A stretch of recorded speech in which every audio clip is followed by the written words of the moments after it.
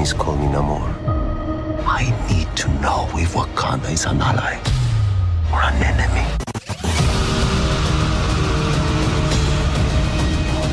I am queen of the most powerful nation, and my entire family is gone! He's coming for the surface world. Now is our time to strike.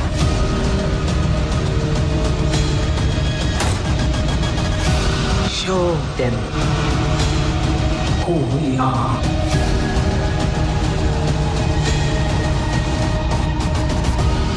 Da da da da da da da! You sound insane. You realize that? Yeah. The whole world gone crazy! Are you serious? Ladies and germs! It's showtime. It's one of the most anticipated blockbuster movies of the year, and the movie that potentially is going to push us back into MCU fandom instead of MCU fatigue. Or is it? We're talking Black Panther Wakanda Forever tonight on the show. I'm your host, Brian Gill, joined as always by my illustrious co-hosts, Kent Garrison and Richard Barton. Boys, how we doing tonight? Excellent, man. If I was any better, I'd be you. Yeah, I would say this is most anticipated of the year. Not one Yeah, it of is for me. Yeah, it is for me. In Top Gun general. Maverick Top Gun. maybe was the... yeah. the Top other Gun was one. a bigger gap, Mhm. so it was more anticipated for me, just Yeah. because, like, you know, it'd been 40 years or whatever. But Mhm. Yeah, it's- that's Right. good. Yeah. I think those two are the big qualifiers here. just because Does there's Clerks not a- 3 count? Because it was Yeah, I was technically gonna wasn't say. really. Just for Shane. Yeah. Okay. Yeah, there's kinda- not a Mamma kinda Mia limited. this year, right? As long, then there's no Mamma Mia. Then That's right. That's that's normally takes the cake for my most anticipated. boys, this is well, let's start here. We've said over the last year or two, we've talked this year alone, we've talked about Thor Love and Thunder, which we generally liked, I think, the majority of us. Yeah. We talked about Doctor Strange, Multiverse of Madness, which I did not like. I think Kent at least had a little bit of a higher score than me. We've also this year had several MCU TV shows on Disney Plus.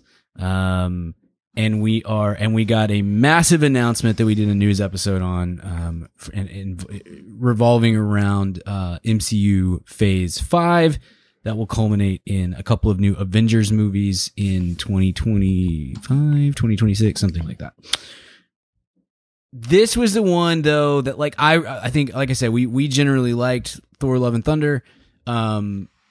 But I think we've all acknowledged, and I'll throw to you first, Richard. We've kind of acknowledged over the last this last year, like, okay, we maybe have reached the kind of end of what is fair to expect of the listener, or excuse me, of the viewer, and having to retain all of this knowledge and watch 7 or 8 to 10 hour TV shows every year in order to know what's going on is probably too much. And I think that the fatigue was really starting to set in for us, and we're typically pretty high on these movies overall, as after all, because we do get paid quite a bit by Disney to say that we enjoy these. Yep. Just in churros though. Right. RV, It's a bad deal. Nancy's this was the big one that everybody was looking forward to, Yeah. including myself, obviously. Does this do anything to kind of stave off that fatigue, or Sure. is this more of a, hey, it's more of the same, or is it like a, hey, this is a reprieve, but I expect to get back to it at some point? Like, where are you at with? You can go into general thoughts if you want to, Sure. but kind of MCU thoughts maybe as well here. Well, it's complicated. You know, the great gift that Marvel has, or Disney with this, you know, pretty much with maybe 2 or 3 exceptions over the course of these 20-something films now and television shows, is they have an infrastructure that really protects the floor. You know, the floor and basement, or however you want to put it, on all of these is pretty high. And so, you know, whereas, you know, something like DC or Sony or Fox, certainly Fox is probably the best comparison, what they've done with superhero films. Mm-hmm. they have hit highs at the level of a good Marvel movie. You know, some of those X-Men movies are really strong, and Deadpool and things like that. But then they also have like really, really bad X-Men movies, you know? And so the thing that Disney has been able to do is really make the worst movie we can possibly make because of our infrastructure and how we think this through and our production value and all that is like the worst we can do is a C+, you know? So that's kind of where, and then, you know, you have all these TV shows. I'm very fatigued by it all. I just think it's a lot to ask of people. It was annoying to have to do 6 hours a year of even very good content. And now it's literally like 60, you know, to follow the A story. It is a week at a job. You have to work an extra week of a job to be Marvel conversant. So all that being said, I you know, this and Thor are, you know, because of Ragnarok and the original Black Panther being two of the 3 to 5 best Marvel films, you know, it's set, and then that being the only Black Panther so far. And then obviously Thor, you know, the Taika piece took that to a new level. Okay. So Love and Thunder comes out and it's, I think, perfectly fine, quite good. It is a little disappointing because it doesn't get to the level of the previous film. Seemed a little slapdash, etc. We talked about that in that episode. So, and then this one I was very excited for, but also, you know, a lot of it too, very sadly, was kind of curiosity, because they've lost their lead actor, and not to bury the lead here, and so like, how do we, you know, how are they going to? There was some mystery around this one, all of that. So, okay, so all that coming in, all that thought coming in, and how I experienced it, it's a very confusing movie to review because it's quite well made. It's certainly not bad in any way, but it's like I thought it was very, which I don't expect from Coogler, kind of safe. A lot of the choices they made, and they may be because it's such an almost unfair set of circumstances to have to make this, but they chose to keep it going. You expected they'd have some idea that I couldn't even think of to continue it, and it was kind of, it's all very good, but I kind of walked out of it a little disappointed just because it all seemed a little on the nose, like how you would carry it forward. And then there was nothing.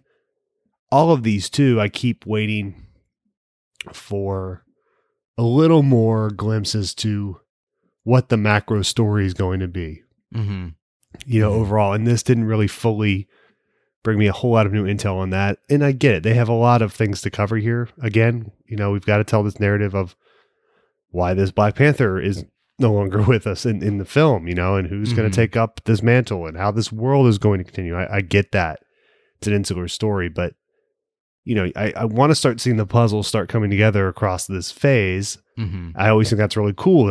It's almost like television. You have all these micro episodes and then you see how the story comes along across on a season. And this didn't really deliver that to me. So I don't know. I probably get crap from like people that will say I'm in the pocket for Marvel or whatever, which is always the funniest when they say it about me. Cause I don't even know. Right. Yeah. But we don't even give you your checks. So yeah. But I was a little, I came out of this disappointed, but I don't necessarily know if that's fair to the film. That would be that's how I would sum it up. I don't know. I'm very confused by it, but Kent, what about you? Yeah, I had similar thoughts in terms of how I felt coming out of it. And I had certainly a similar feeling of predictability that you had, Richard. Like if I had guessed on the show beforehand what this movie was going to be, if we had all placed bets on how this was going to play out, I think most of us probably would have been pretty on the nose with how it played out. Not to say that that's a bad thing, but you certainly expect Marvel to take more risks in the story. I feel like a lot of times, maybe that's out of respect to Chadwick. Like this isn't the movie to take risks. This is the movie to do a basic movie, and this is kind of the passing of the torch movie, and we can worry about Marvel stuff later. But also, what I love about Black Panther, the first one in this whole series, is it feels essentially separate from Marvel. This could be its own trilogy, its own sci-fi universe of Wakanda and its people and its mythos. and it didn't have to connect at all to the MCU or Nick Fury or any of that stuff, really. They make it in this.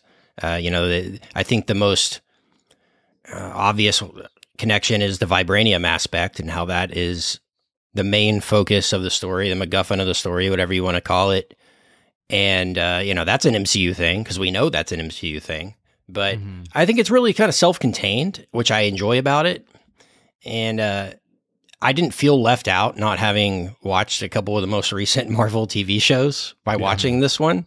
So that was good. Like my only frame of reference going in was Black Panther. So I felt that it continued pretty much where that one left off. I mean, you got to kind of know MCU mythos in terms of Endgame and some events there and all that kind of stuff helps.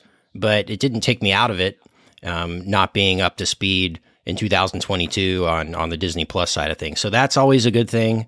The fact that it is self-contained. This movie was beautiful.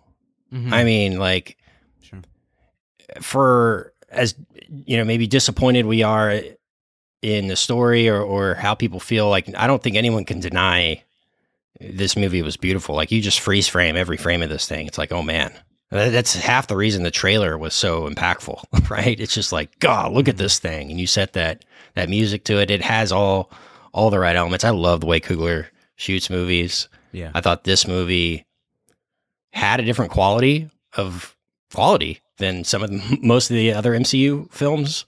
And so that was nice. It didn't feel a little off the shelf when it came to the directorial side of things. It had some flair to it. It had some artistic credibility to it, which I felt.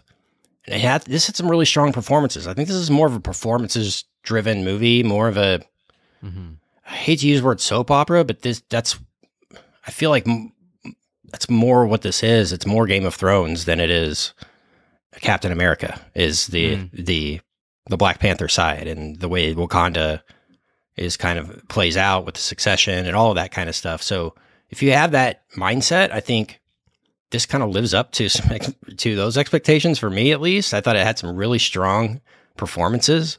We can get to those now or whenever you want, Brian. But Sure, yeah. The only thing I was disappointed in was the predictability. Like, okay, yeah, that's I could, cool, all right. Same. Like, I didn't leave, but like, oh man, not only did they nail it, but they took it like to 211, and my mind was like, it kind of just played out as you would have, as the fans would have wanted it to, and that's not necessarily a bad thing, but I don't know. Sometimes my mind is blown when I leave Marvel movies, and it wasn't blown at the end of this one. Yeah, no, I definitely feel that. Black Panther is probably, if it's not my favorite of these movies, it's top 2 or 3. I think it's a really good movie, and it's a blast, and it's so well done, and the 2 leads are incredible, and the structure is great and all this. But also it helps that, like, my son loved Black Panther so much that, like, for a year after we saw this movie, we would, like, drop him off at school, and he would, like, give us a Wakanda Forever, when he left. He's just a big Dez fan. Yeah. Threw up the X. Right. Yeah, that certainly plays a little bit into this, but I do think it is a borderline perfect movie in terms of superhero movies, or comic, whatever. And again, the 2 leads are so good, and that's a big part of it. I would not say that I'm disappointed by this so much but I do totally agree with you guys that the plotting is far and away the weakest element or the most bland part of this whole thing. And as I was watching it, I kind of got to a place where I was like, and maybe I'm looking for excuses to love the movie, and that's fine. I'm willing to be that person.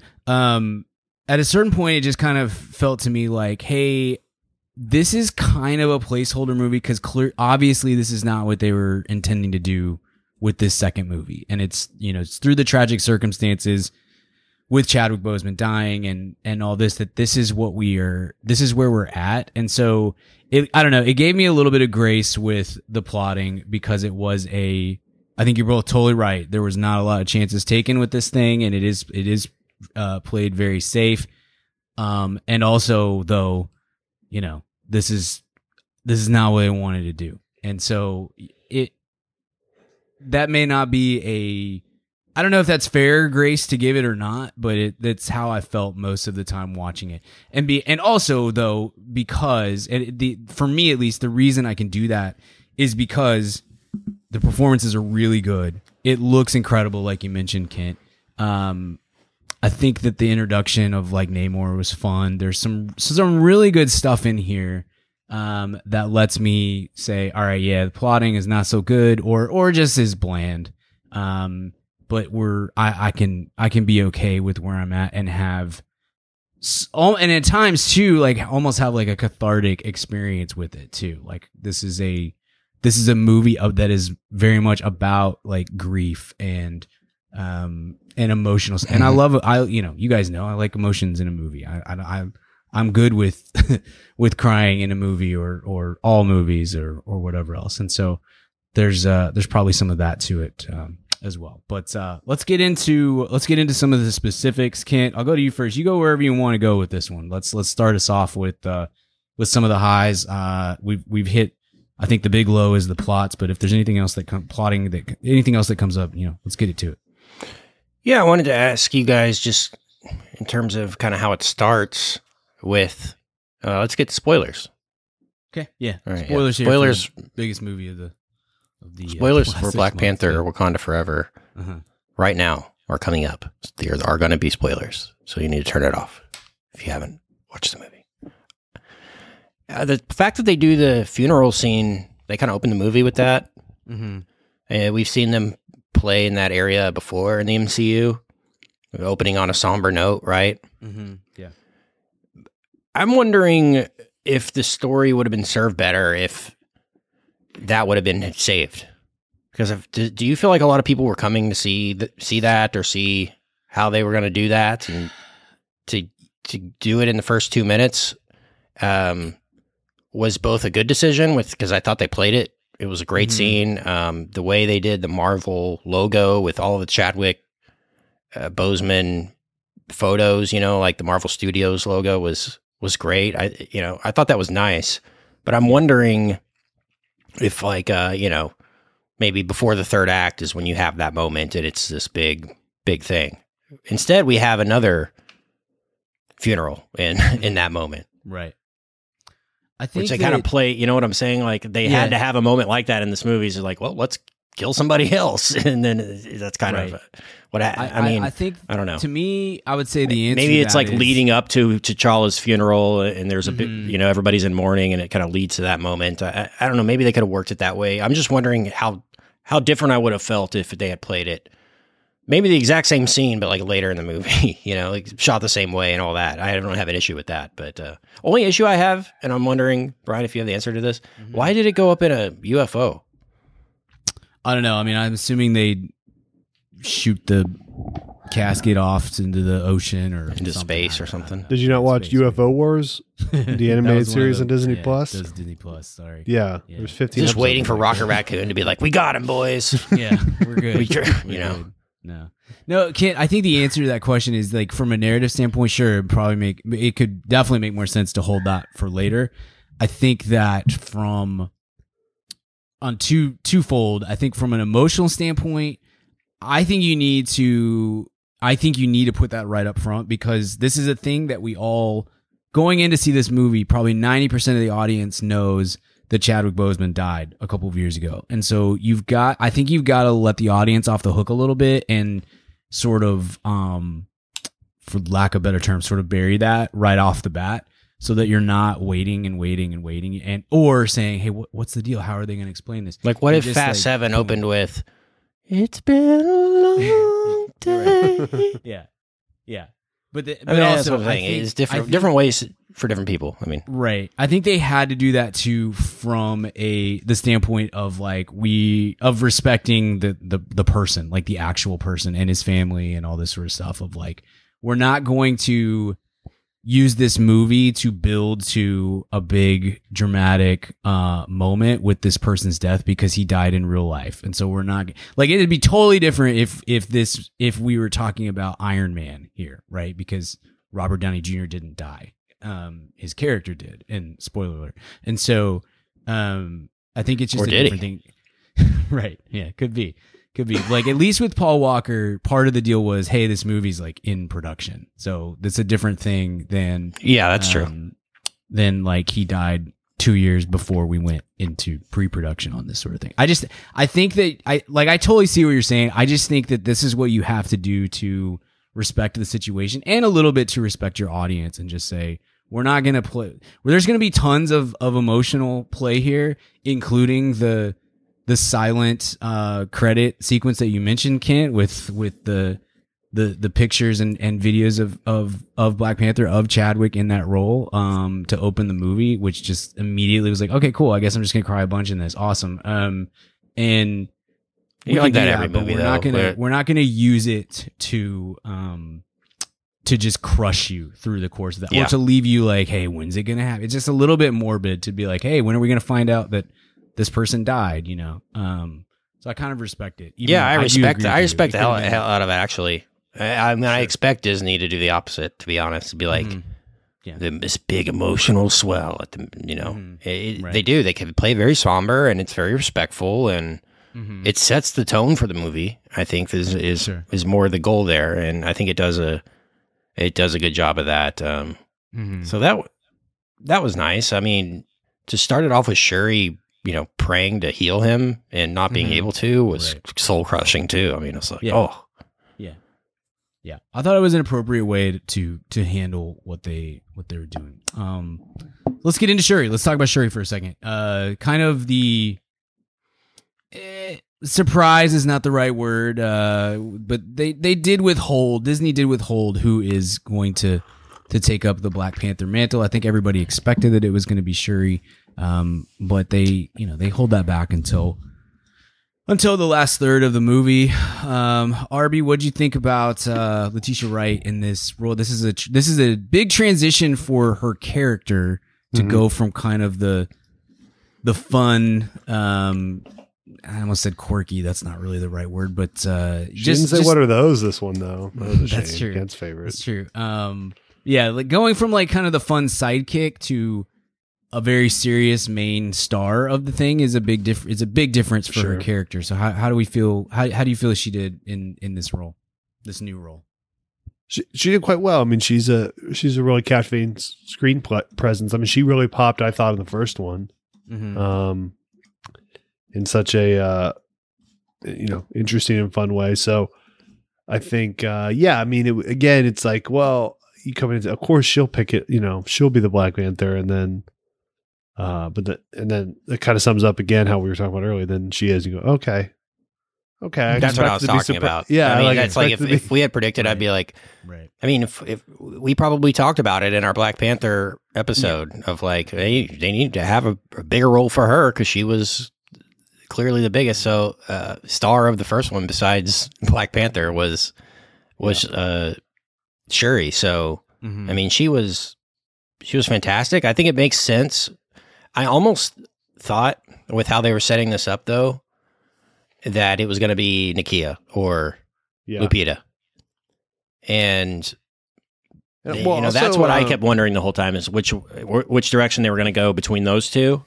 Because they did, midway through the movie, it's kind of like, oh, she kind of, Nakia kind of comes back into the fold and is like, hey, yeah, I should have been here. What's up, guys? And she kind of shows her badassness too. And so you're like, oh, man, yeah. She's the best. Lupita with the long hair, I'm in. Yeah. I'm in on that. That needs to be a thing. Yeah. Yeah. I think we're all. I think I texted y'all in the movie. So I'm interested. Yeah. Yeah, we all love Lupita around here. That's so good. I think Letitia Wright's more of the rising star. Lupita is the star right now, won the Oscars and all that. I think Letitia Wright, they're betting on what she can bring to the fold in the long term. And I think that's a good bet. That she was fantastic. And I mean, gosh, she carried the weight in this movie. I mean, the scene where they come in at the beginning and tell her, what do they say? That he's with his ancestors now or something like that. And it's just like, you can tell that she just brought it all back in that moment. And it's like, whew, Right. it's tough. But she, I thought there were moments where I wouldn't say she wasn't up for it, but it was a lot was asked of her in this movie, and it was a very difficult thing to do. And there were times where I felt like she did it fine. She would get a passing grade, you know. And then there were moments where I thought she did great. And I do think some of that is plotting. Like it's reliant. The movie is reliant a lot on her kind of being like a moody teenager, and that's not always the most interesting type of character to watch on screen. But like in the more serious, dramatic, emotional moments, I thought she did a great job, and really I think that's enough for this movie at least, and then we'll kind of see where we're moving forward. I was hoping it was going to be JLD. But just gonna. I mean, how do you feel about the fact that, when she takes up the crown of the Black Panther or assumes the role, you really feel like T'Challa as Black Panther really, like, he was going through all those gladiator battles and stuff. Like he became the Black Panther. Like there was no doubt he was the king of that place or was the Black Panther. She just drank some potion and becomes the Black Panther. Like, I don't know if it has necessarily the stakes involved that T'Challa had the first time around, but I don't know how far into spoilers we want to get because I want to talk a lot more about this movie, but not to say she's going to be Black Panther forever. So, yeah, I think that they drove home that point pretty well. That the first movie they I think you have an understanding of this is something that the Black Panther moniker and the powers and whatnot gets passed down via the ceremony and all that sort of stuff. This one really did kind of drive home a little bit more to me, at least, the kind of the point of this is this, or it could be a temporary role for whoever is in this position, and and I kind of dig that, and if it's Shuri for five movies or whatever, okay, great, that's awesome. And if they decide at some point, I know that Letitia Wright was maybe had some of it was she had an injury, but also there was some other stuff that happened on set that maybe wasn't the best. So like maybe they move on from her at some point. I think they did a good job of laying the groundwork here for if that becomes something that we're going to do moving forward. And then obviously the post credit scene like really hits that home, I think, of, hey, there's a new Black Panther in waiting, essentially, somewhere down the line when this kid gets old. Yeah, I like that. I thought that was a smart way to play that. You can't really replace Chadwick Boseman. Yeah. He was just an incredible actor and had true, like, genuine gravitas on screen and charisma and all this sort of stuff. And it honestly, it may take kind of a by committee to get this done long term, but it was very good, I thought, for this time around, and it, like I said, laid the groundwork for future moves if they need to go that route. We're talking about acting, so let's do a couple more like performance stuff, and then we can go wherever else you guys want to go. I think there's a decent chance, there's at least enough buzz brewing. This is late enough in the year. I think there's a decent chance that Angela Bassett is going to get the first Oscar nomination. I was going to ask you that.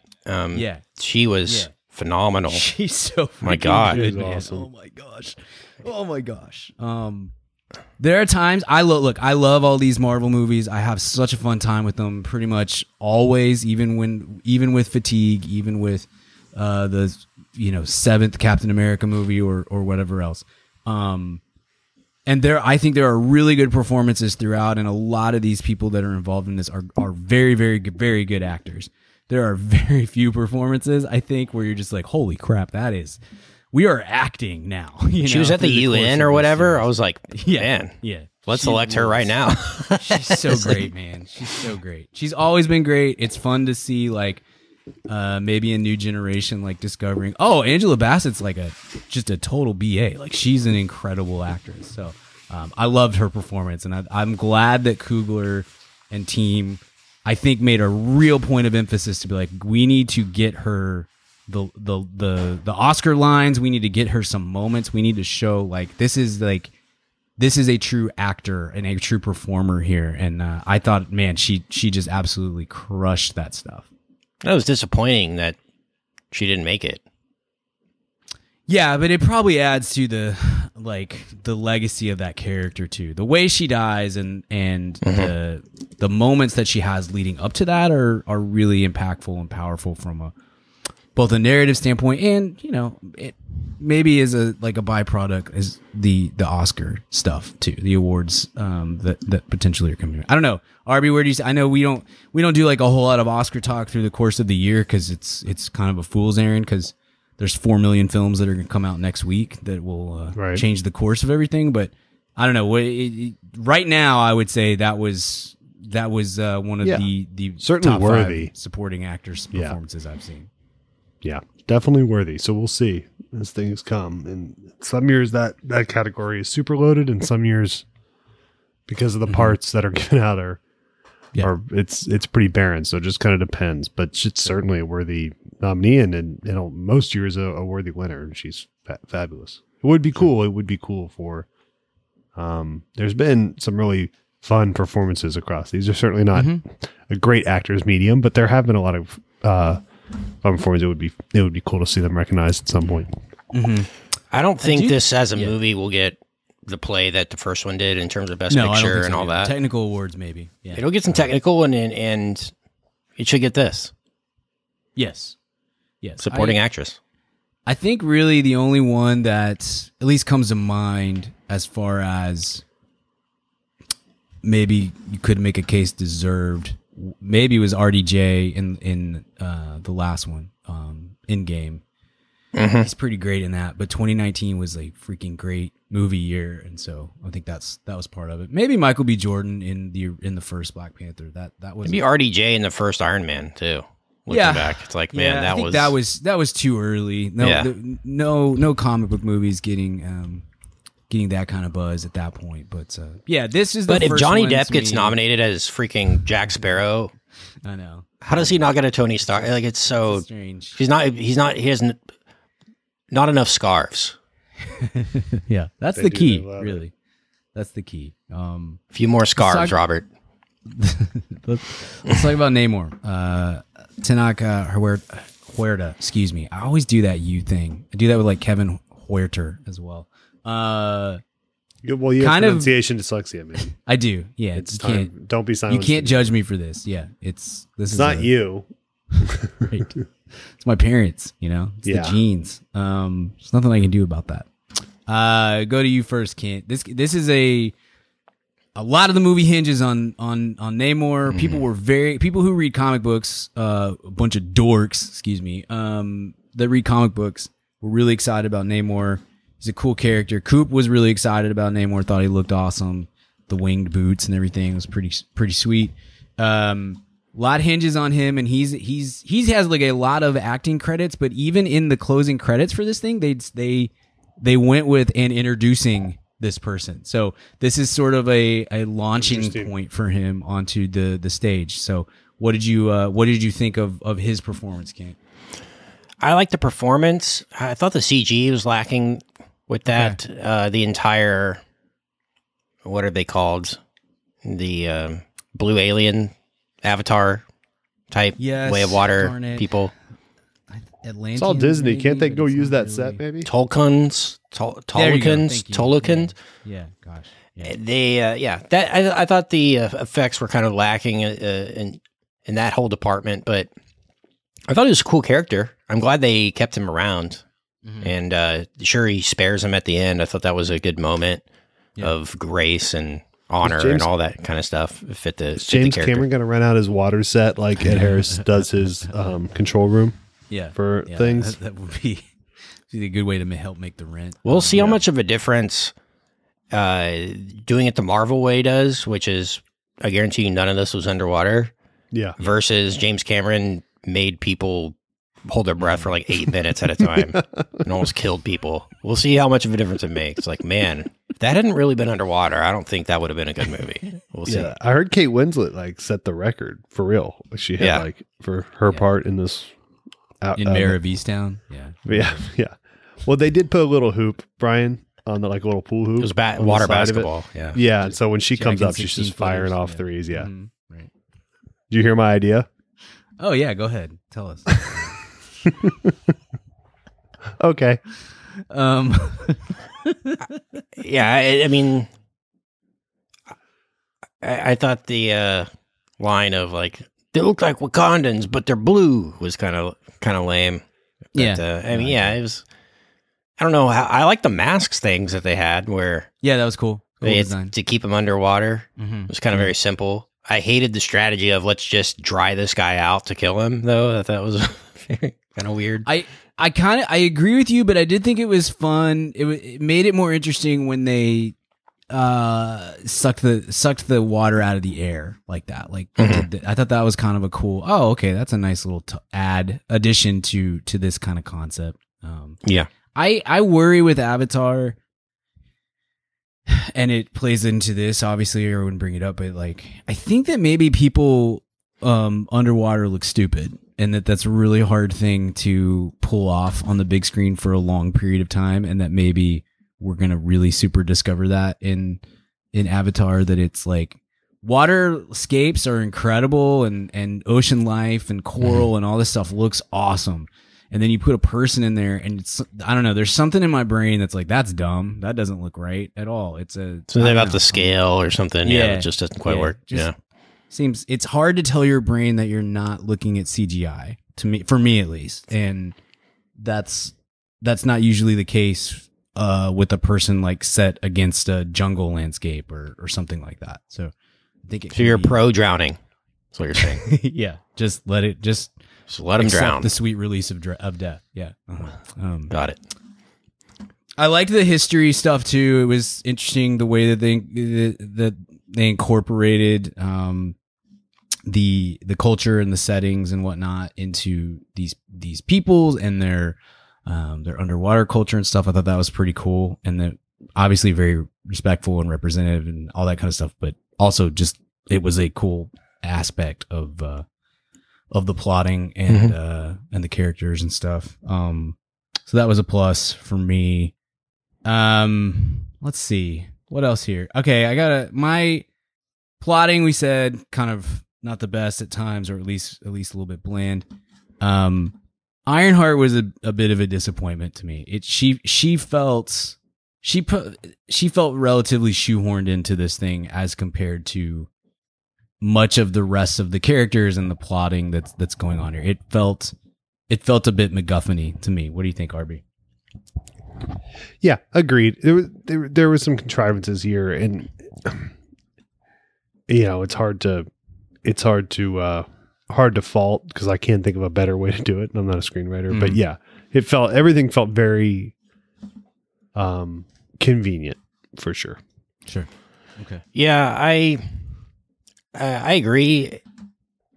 Especially the fact that we have an Ironheart movie announced. It's not like this character kind of shows up and then, oh, people like it. Now let's announce a movie. I think they felt like we can't do a 2-hour movie and expect people to go pay opening weekend without knowing this character. Yeah. And we don't want to do a Disney Plus series. So the only other option is put her in one of these other movies at some point and introduce her to people so that they are like, oh yeah, Ironheart. I remember that. And let's go see that opening weekend. So that's so important. They don't really have time to build mythos anymore. They gotta be successful the first time around. So I thought it was kind of awesome. Like I loved because like I'm such a sucker for Iron Man and those effects and the way they did that and the suits flying. I want that in the MCU somehow, some way. So if this is the way we get it, fine. I'm good with it. I thought the suits looked sweet. When she builds the first suit and like the cops bust in there, they go, "Oh crap, she's got an Iron Man suit." That was pretty awesome. I'm not gonna lie. You just think like, what if some smart person out there and the Mickey Rourke person out there just builds one? Yeah. What's stopping that? I think that's interesting. So Right. I liked her. I think I will like her movie.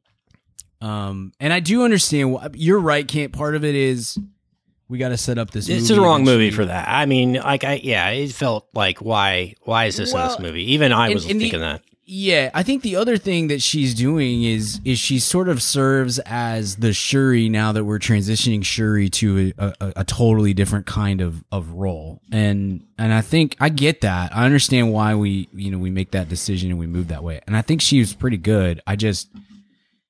It just often felt like when I'm watching her on screen, I'm like, but Lupita's right over there. Like we could do that. Or Okoye is right over here. We could get her in here, or Ramonda, or whatever else. Like we already have these, or not even to mention M'Baku, who's I mean, Winston Duke is so good. And so when you have all these actors who are bringing a lot of heat in their role and just I think are great actors, it's nothing against her at all. It just like, for me, my brain was like, cool, but like, let's get back to these 5 characters that I already really care about and think are great on screen. So it's to me, it was like, I totally understand why we're doing this. It's not my favorite part of this whole thing. And I thought her suit at the end was kind of blah. Wasn't into. I liked the homemade one a lot more than I liked the one at the end. It was like too polished, 1,000 Iron Man suits to me. Yeah, it's like how does she have this capability? It's like good grief. Yeah. I mean, I wouldn't even say it was a low point of the movie, just so much as it was like it was lesser than the rest that I really did care about and wanted more of. Yeah, that's a good spot to be at, I think, at least as far as the performance goes. What else jumps out? Arby, anything come to mind? Anything you want to get in here? You're right. Sorry, you're right, Kent. This is a performance heavy movie as compared to a lot of other Marvel movies. So I think that has to take 2.5 hours. I mean, there's a lot of talking in this movie. It is. It's a lot of talking. It's a lot of scene shifting, which I don't love. That's the same criticism I have of like Civil War. It feels like there's a scene shift every 45 seconds. We got to jump across the world and stuff. I don't always love that. There's a lot of that here. To me, it just always makes things feel a little bit clunky when you're going that route. It feels like you're trying to, sort of shoehorn in a lot of extra stuff that, not even that it doesn't matter, but it's just like there's a lot that's going on here, and you don't get any opportunities really to breathe, even though this is a performance heavy movie and it does have a lot of like talky portions. It's very talky when it's talky, and it's very scene shifty when it's scene shifty, I guess. And sometimes those two things don't always super blend all that well together. But yeah, performance heavy, emotions heavy. We'll get into that just in a second. But anything before we talk about the heavy emotions with the death sequence, with the Chadwick Boseman stuff, the Black Panther stuff, and then I'm sure we'll spend a minute or two on the end credit scene. Anything else that needs to be pointed out, good or bad here? Richard first, Kent second. Yeah, I mean, I made the JLD joke earlier, but that kind of B story as that builds towards Thunderbolts or whatever is kind of interesting as she starts assembling those anti-heroes and all that. So that was kind of interesting, but okay, yeah, in a macro sense. But I don't know if you guys had more thoughts on that. Thunderbolts, I'm pumped for Harrison Ford maybe as much as anything. It's just going to be interesting to see him in this new big blockbuster. Isn't Helen Mirren in that too or something? No, I think that's I could be wrong. I don't think so. I think that they're doing a Yellowstone show together, those two. But oh, that's what I'm thinking of. Yeah, Taylor Sheridan. The thing that stuck out to me, I actually thought the opposite. I thought JLD was kind of shoehorned in this one. I love her, but I don't know. Save her for other properties, especially like this is the Chadwick movie. Let's remember that at the end of the day. Sure. I thought it was funny. One of the funniest Red Hot Chili Peppers jokes in cinema history in this one where the scene transitions and we get the needle drop of dun, dun, dun, dun, dun, dun, dun, and I'm like, oh man, I hate this needle drop. And then it just cuts to Martin Freeman listening to it on his headphones jogging. It's like just a white dude. Yeah. Yes. Yeah. That was a good bit. I like that. Yeah. Yeah, it was strong. And also Strong. the montage of Shuri assembling the new suit or like making it. I just wanted it to be like Running Down a Dream or Van Halen Right Now or something. Don't want to wait till tomorrow. I might have to edit that together for our Instagram or something. But like that would have been that scene was cut the exact same way for something like for cheesy assemble montage. But yeah, that was good. Other than that, really, really strong. I do think that sequence of her sort of building the heart shaped herb, the whatever the like DNA sequence of it.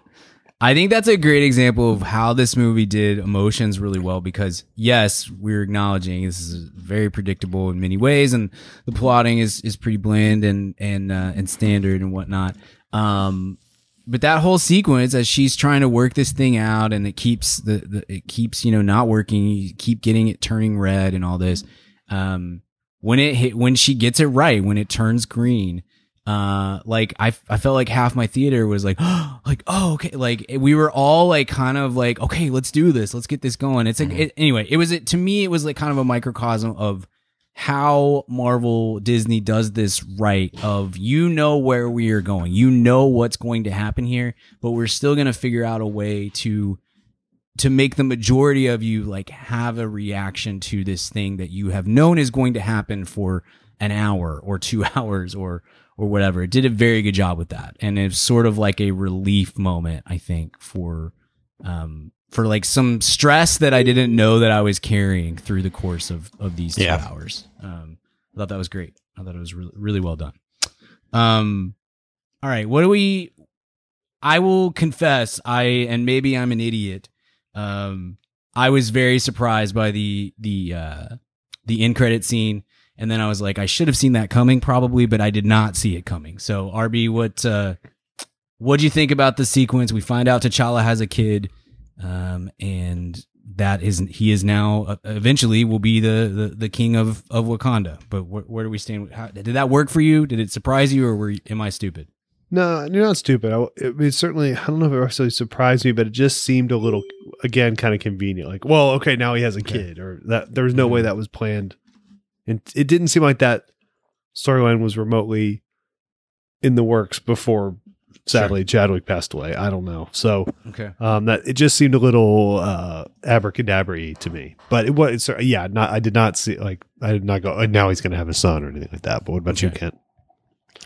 Yeah, maybe they set it up. I don't know. It depends on how quickly they get there, I think. If it takes a while for him to become Black Panther, I think it might work. But if the next movie he becomes, I don't know, maybe it's very quick. It didn't necessarily surprise me. Okay, but I wouldn't say it offended me either, because I think this movie just needs to establish the fact that Black Panther can be somebody else besides T'Challa, Chadwick Boseman, whoever it is. So, maybe it's a short reign for Shuri. Princess Shuri, or as in this role, but maybe it's a long one. Maybe she's in this until the next Avengers or past the next Avengers. I don't know, but at least they've set up that this could go somewhere else. I don't know if that's to appease fanboys or what it is, but it's kind of weird. Yeah. Okay. I dug it. It got an audible gasp from me. So I was fully into the kind of the emotions of the whole thing, obviously, at that point. That aspect really worked for me. How did Cooper like it, this movie? Man, he was super into it. He had a blast. He was just, I think this was probably the movie he's been looking forward to the most. And I think besides Tar. Yeah, he does love Cate Blanchett. Because who doesn't? More of a Todd Fields guy, I thought. It's like he hasn't made anything. So. Just little, just pulling up 35 millimeter. Quit writing symphonies, Cooper. Gosh. Get outside. Yeah, no, he loved it. He was it's fun going to the movies with I've been taking him to the movies since he was less than 2 and refusing to leave when he cried. Obviously, I want to make sure everybody has a terrible experience. Yep. Just got to let everybody know because I'm the parent, the world revolves around me. No, I've been taking him to the movies since he was 2 and he's 9 now. And it is a lot of fun to kind of see. Now he's at an age where he's starting to like, he starts to get the rhythms of this, right? Like when you've seen enough of these movies, the rhythm, some of this stuff is coming, but he still is young enough to where he's genuinely surprised by stuff that's not really a surprise, and he gets super excited about it. It's just, I don't know, it's awesome. I know like my nephew went to see this with us, and this is the first time that he's ever been to a movie theater. Like he's not a movie kid the way that Coop is, and he had a great time too. But it's just I don't know, it's a cool thing to be able to share this with my kid and be able to have these kind of experiences with him, and now to kind of see him pick up on some of this stuff. It's fun. It's a really good time. He had a blast with it. Yeah. It was a lot of something would happen and he would like turn and look at me and like, hit my shoulder and be like, "Oh my gosh." Yeah. It was really cool. It was a fun time. So they went there, Dad. Yeah. That's fun. They really did that. So it was a good time. Good time for all. Okay. Anything else that we need to touch on before we grade this and get out of here? No, I think it lived up to expectations, but sometimes I expect Marvel, or sometimes Marvel exceeds expectations, and this isn't like an exceeding expectations case, but that's fine. Expectations being met is great. If my expectations are met in life, then I'll be just fine. So it's good. Yes. Okay. All right, let's grade this. Richard, what are you giving Black Panther: Wakanda Forever? I'm gonna give it a solid B. Okay. All right. How about you, Kento? Yeah, I'm a little higher on it than that. It's because I love this Wakanda. Let me go kind of like 91. So I'll go A-, probably somewhere around there. What about you, Brian? Yeah, I'm with you. I love Wakanda. I think this world is so much more interesting than a lot of the realms within this MCU stuff. I think it's great. And I think this has 5 or 6 just really genuinely great performances, which is not something that you typically see in a superhero movie. And so I dig that, and I think they did a good job of. I think they did a great job of paying tribute to Chadwick and moving this franchise forward in a heartwarming, respectful way. And I'm really interested to see where it goes from here. I'm straight A for me. Can't believe you didn't get an A from you, Richard, just because of Rihanna. I know. That's true. I know. Like you're leaving the theater, and it's like, automatic letter grade up right as the end. I had it at a B. I had it at a B, and then I heard Rihanna, so you saved it. Yeah. All right, cool. Well, that is Black Panther: Wakanda Forever. We will see where this shakes out at the end of the year in terms of box office, as well as if it get a little bit of awards play. Hopefully, Angela Bassett hears her name called on nomination day for all this stuff at least. Yeah, I think satisfying and at least a not overly disappointing. Although I wish the plotting had been a little bit better, but good times for the most part. Before we get out of here, let's do a quick weekly recommends. Weekly recommends. Richard, what do you got for us this week, my friend? Yeah, I've got a book actually on topic on movies. The Tarantino book, Cinema Speculation. Okay. Which is just a little bit of memoir, a lot of essays on film, especially kind of 70s golden era stuff. There's a really good one, Brian. I saw you posted the thing today about the new Bullet remake. There's a really good essay about Bullet in there. and Stephen Queen and all that. So yeah, it's cool. So it's actually a lot more muted and a little more. It's not as Tarantino-y as you would think. So in a good way. So it's pretty cool. The first part of it is much more kind of his memoir of watching movies, but then so that's pretty Tarantino-y. But then once he kind of goes into breaking down each chapter is a film, and then kind of just an essay around what it means. And some aren't just about film. Some are about certain critics he likes, certain movements in film, things like that. So it's if you're a movie lover, I assume you are. If you like this show, I would recommend it. Cinema Speculation. Richard, you're the salesman. We got to get Tarantino on the pod. Apparently, he loves movie podcasts and he listens. He said, "quote I listen to all of them." So, Quentin, if you're listening, come on the pod. Let's talk about the book, show, man. Yeah. Maybe he's heard one of our reviews of his movies. In which case, I don't know if we should get him on. I don't know if he's loved what we said over the course of I don't know. We've liked his movies. Yeah, he probably agrees with us. Right. That's good. I need to get that. I want to get the physical book though, because the cover and stuff is great. I want to have that one on the shelf, so I need to order it. Nice, very nice. Kent, what about you? What's your weekly recommend? Yeah, I'm going to recommend Documentary Now. Season 4 is out.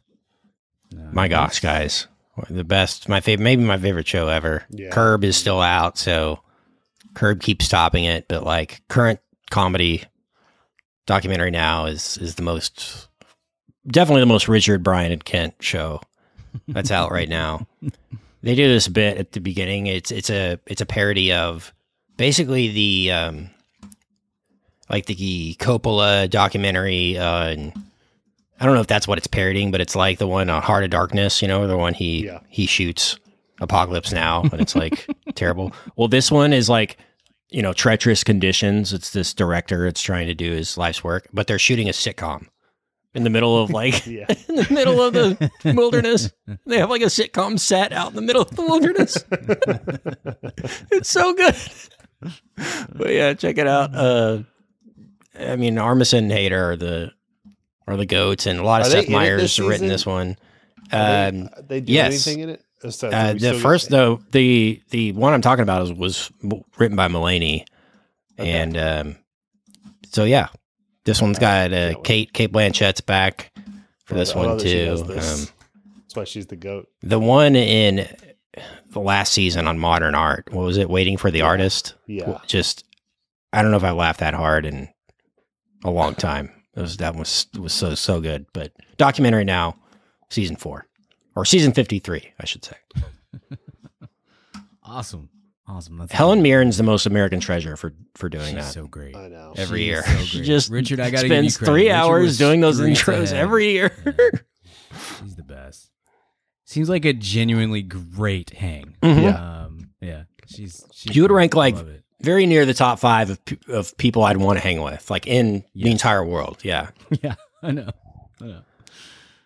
She should come on the show. Forget Tarantino. Yeah, I'd way rather hang Sorry, out with her. QT. We know she'd rather. she hang would out never with listen to us. this show. She's way better than that. QT, I don't know. Not a lot going on besides movies in that guy's life. Oh goodness. Oh man, she rules. Okay, my weekly recommend an album that came out a few weeks ago, and I love it, and it's super poppy and great, and it is Carly Rae Jepsen's "The Loneliest Time." I love this album so much. It's super fun and is just exactly what I want from Carly Rae Jepsen, and she just continues to just put out pop bangers left and right, and I love her. So very good. If you guys listen to this, is this in your wheelhouse? I haven't. I will. I like her. I just haven't I have. listened to it yet. I thought the production on it was great. It sounded really good.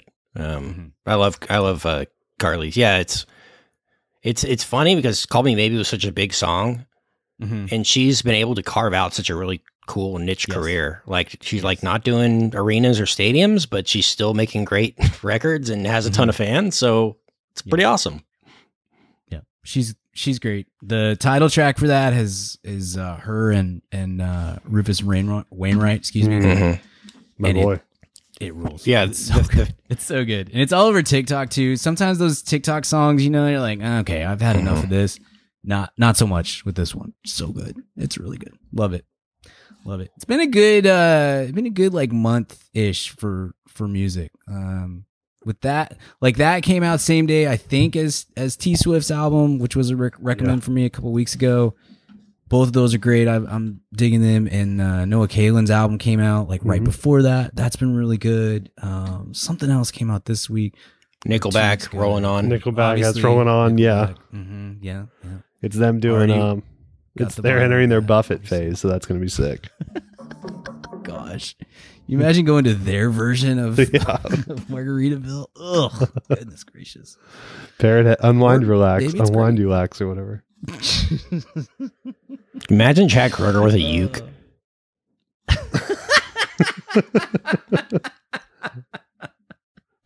All right, now I'm interested. Him, Eddie Vedder, and they're just on tour together. Oh, Jack Johnson and Tool. yeah. Glenn Hansard's in there providing support. It's great. Yeah, it's a great time.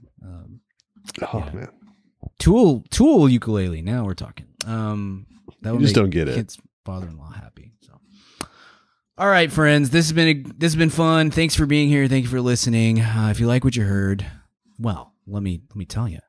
There's more where this came from. Somehow, amazingly enough, we have another feed where you can subscribe. You can subscribe at madaboutmoviespodcast.com/VIP. You get an extra episode every week where we do a throwback or a retrospective episode.